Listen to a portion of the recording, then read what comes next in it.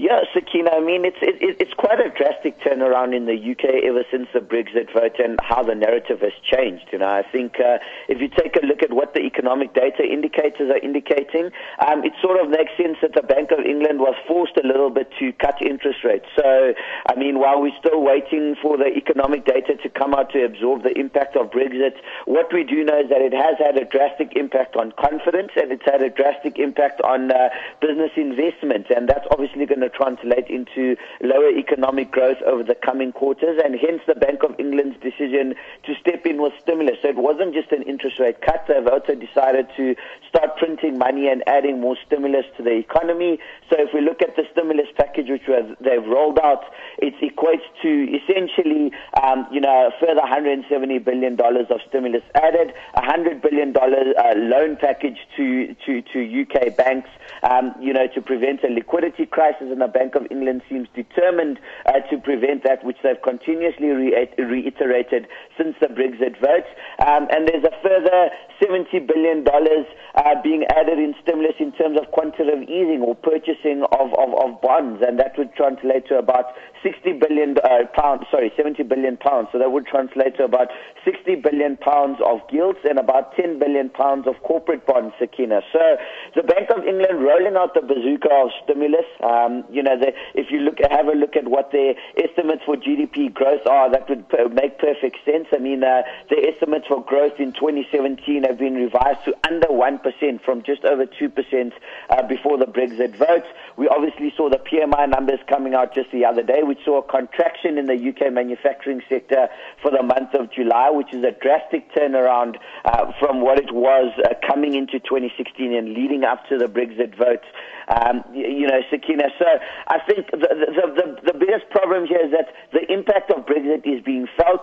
The Bank of England is trying to prevent a further decline in business and consumer confidence, trying to prevent a further or an uptick in unemployment, and in fact even mentioning that they're willing to tolerate higher inflation for longer. And they gave an indication of that with the target inflation rate now expected to reach its 2% level by the end of next year, as opposed to the second quarter of 2018, which was what the estimate was at the last MPC meeting. So, Sakina, I think all in all, it's about a declining economic confidence in the UK, declining prospects of economic growth after businesses are going to be a bit more circumspect to spend in the wake of the Brexit vote. And it's about trying to keep consumer confidence and business confidence propped up. And, we saw the impact of that on emerging market currencies. We saw the rand strengthening by quite a significant amount. It closed at its highest level since October last year, so reaching a 9-month high. We saw a number of emerging market currencies benefit off of that, but the rand, in fact, was the largest benefactor of this decision, and that may have something to do with the local election results as well. But all in all, Sakina, adding more stimulus to the system, and we're seeing emerging market currencies and emerging market assets benefiting off that. And then, Nadir, U.S. job numbers coming out today. What can we expect there? Yeah, Sakina, it's always a big one. The last number we saw for the month of June was a bumper payroll number at 287,000 jobs added for the month. If we look at what's expected for July, we're expecting around 180,000 jobs to be added in the U.S. economy. And, as we've previously mentioned a number of times, this puts the U.S. Federal Reserve in quite a conundrum because the data is getting quite good out of the U.S. The economic data has all been moderate to good coming out of the U.S. economy, indicating that it probably supports an interest rate increase. But talks of an interest rate increase result in financial conditions in the U.S. tightening, and that obviously has a drastic impact on dragging economic growth. So we're going to wait with bated breath for what the number is. The market obviously moves quite significantly on this U.S. jobs numbers whenever it's released.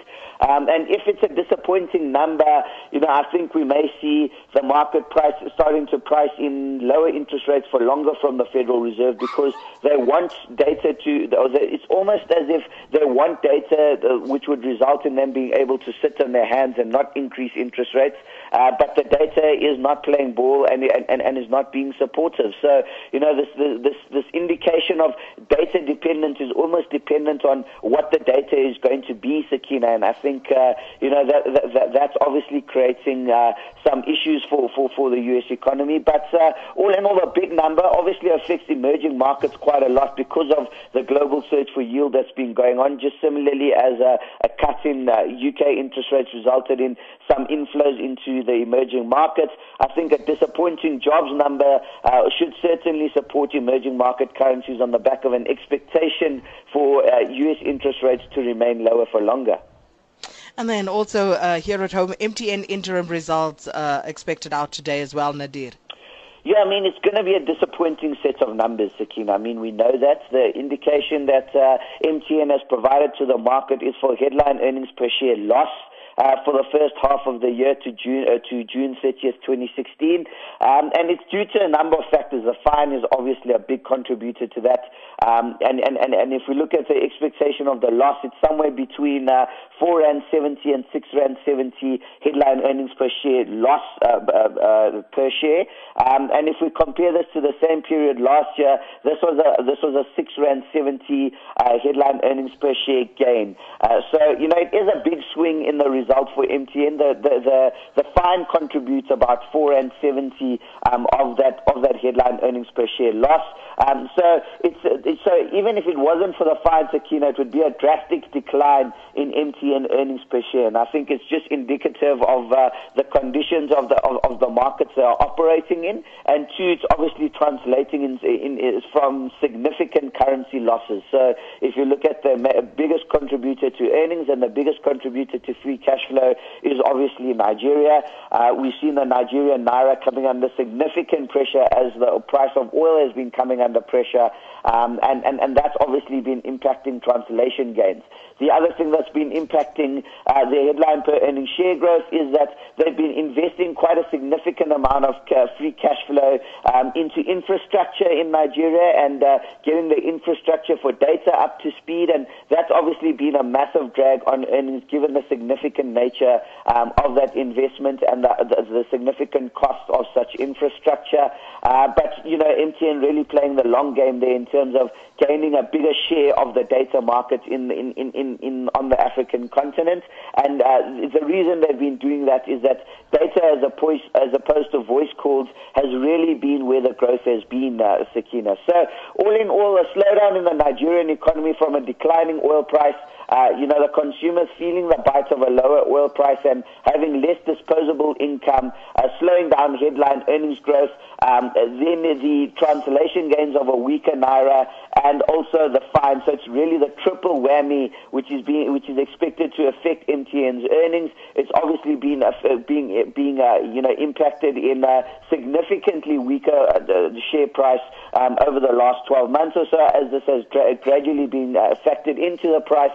But not expecting a good earnings result, Sakina, and we'll have to wait and see what comes up. But the stock is trading fairly cheaply on the back of this negative news, and one wonders at what level does this start offering some value as this bad news is ultimately factored in. I mean, when the finalization of the fine was announced and was lower than what was expected, we saw a strong rally in the share price on the back of the kind of valuation it's trading on.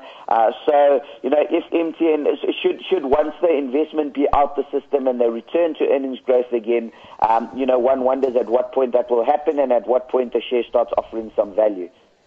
Well, Nadir, thanks so much for that, and have a happy weekend. That was Nadir Thokan, analyst at 27 Investment Managers.